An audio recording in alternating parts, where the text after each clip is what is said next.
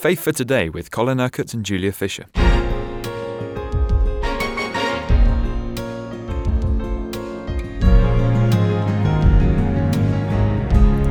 How do we meet with God? Yesterday you introduced this subject, Colin, and you told us that every term when the students come back at the beginning of term, you take them through this process of how to meet with God, how to come right before his very throne. Now, is this actually a lengthy process? It doesn't have to be at all. When you do it for the first time, it may take a little while because, as I explained yesterday, in that vision of being in the room next to the glory, before you pass through the open door into the place of glory, into the Holy of Holies, into the very throne room of God as you pray, you need to throw off all the burdens that you've been carrying. The scripture says, cast all your burdens on the Lord. Obviously, before the throne, God sees us clothed with Christ. He sees us in the perfection that we have in Christ. And so we want to be cleansed and forgiven before we pass through that open doorway into the Holy of Holies. Yesterday you likened it to carrying a very heavy rucksack full of rocks. And you need to sort of unpack the rucksack and throw it all away, just get rid of all those burdens. And that doesn't take too long to do unless you haven't been walking anywhere close to God. Some people might say easier said than done there, Colin. Well, you need to do it thoroughly, but it's not difficult to do because you know the things that you feel guilty about. You know the sense of unworthiness that you have, if you have that. You know the ways in which you believe you have failed God, failed others, failed yourself. You know if you're full of anxiety and worry and fear and doubt about certain issues. You know these things very well. And the trouble for many Christians is they have a very unsatisfactory prayer life because they think about these things during the prayer time. They think about their problems and their inadequacies and fear and so on, and sort of say amen at the end of it. Well, that's not really a very satisfactory prayer time at all because it doesn't resolve anything. But if you do what God says and ask for the forgiveness of sins, let him take the burden of guilt, bring to him everything that causes you to be afraid, everything that causes you to feel this sense of unworthiness and inadequacy. It doesn't take very long to do that. I mean, it might take a few minutes the first time that you do it. And when the students are doing this for the first time, I take them step by step through this process. And this is what I'm going to do tomorrow in the program. So we will actually do it together. We will pray together and we will go through this process. So within the 12 minutes or so that I normally speak in this program, you will be able to move from the room next to the glory into the place of glory. Now, of course, as I explained to the students, once you have learned how to do this, you can do it readily. You can, with a little bit of experience, you can do it almost immediately. Like, for example, when I get up in the morning and pray, I am immediately in that place.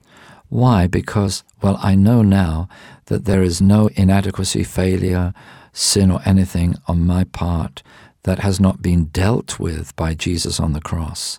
So I can be thankful for that and enter right into the holy place. So I can hear from God immediately, and I only have to sort of close my eyes, and I'm there right before the throne, and I can receive from God whatever it is I need to receive.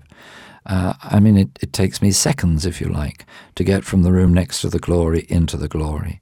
Now, all right, I've had several years' experience of doing that, and because it's something that I do daily in sitting down and hearing God and being close to God, then it comes readily to me. But of course, I had to learn how to do it myself, and I teach others how to do it, as I explained yesterday. Now, of course, the students, once they have got used to doing it, they find that they can, just in a few moments, that they can readily come into that place. As we pray together and worship every morning, so it becomes easier and easier, and if you like, quicker and quicker, for people to be able to come right into that place where they know that they're in the presence of God right before His throne. So experience is going to help, but we've all of us got to learn. We've all of us got to start. It's like driving a car. When you start to drive, you do so very tentatively and very carefully, but of course, the more familiar you become with driving, the more experience you have. Well, you don't have to think of the mechanics of how to drive. You just get in the car and drive it. And it's rather like this. At first, you're having to think, okay, what do I need to do to pass from the room next to the glory into the glory? How do I cast these burdens on the Lord? What is it I need to bring to Him? You're sort of, if you like, methodically doing it, like you are taught when you drive a car. There's certain things you must methodically do, Make sure the car is not in gear when you start it, and look at your mirror, or indicate that you're moving out, all these kind of things. And your instructor tells you blow by blow what to do. But once you have experience of driving, you do all these things instinctively. You just know. You don't even have to think about the mechanics of how to do it. You know how to do it, and you're so familiar with doing it, you do these things readily, almost automatically. You mentioned that one of the things that we tend to hang on to, one of those rocks in the rucksack, is anxiety and the daily worries of life. Now, I can just hear people saying to you, oh my goodness, I would just love to be free from that, but how, is it that simple? Well, it is. I mean, it's like everything in the Christian life. When you do things God's way, they're simple. When we try to do them our own way, they're complicated.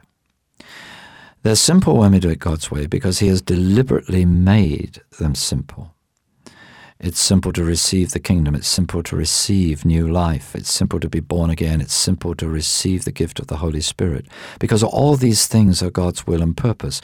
We can make those things complicated through our unbelief, through our disobedience, through not doing what God says in His Word we need to do so that those events can take place in our lives.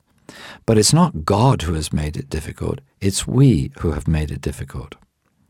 So we all have various traumatic things sometimes that arise, or certainly difficulties, opposition, pressure points that can cause anxiety. But what does the Scripture say? Cast all your anxiety or your fear or your cares or your concerns onto the Lord. Now, what does that mean? Well, I liken this to carrying a suitcase. When I traveled, I would be met, and at some more remote places, there are not the trolleys that we have in most of our airports. So if I was met by somebody, they would offer to carry my case. And this was before the days when they were all on wheels and it was easy to wheel them. Now, when people offered to carry my case, I didn't say, well, wait a minute, you need to know what you're carrying. Let me just open it and show you everything that's inside. I said, no, I'm very happy for you to carry my case. I passed the burden over to them. Now, if they were carrying my case, I didn't keep saying, give it back to me, you shouldn't be carrying it, I'll carry it myself. Now, I could have carried it myself, I could have kept the burden if I'd wanted to. Now, you see, all the things that cause us to worry and get fearful and concerned are like the contents of that suitcase. We don't have to go into long explanations to God about what causes us to be afraid. He knows all about them anyway. But what He wants us to do is to cast those things onto Him, to hand the suitcase over to Him. Now, if you do that, you are giving the burden to Him and not to yourself.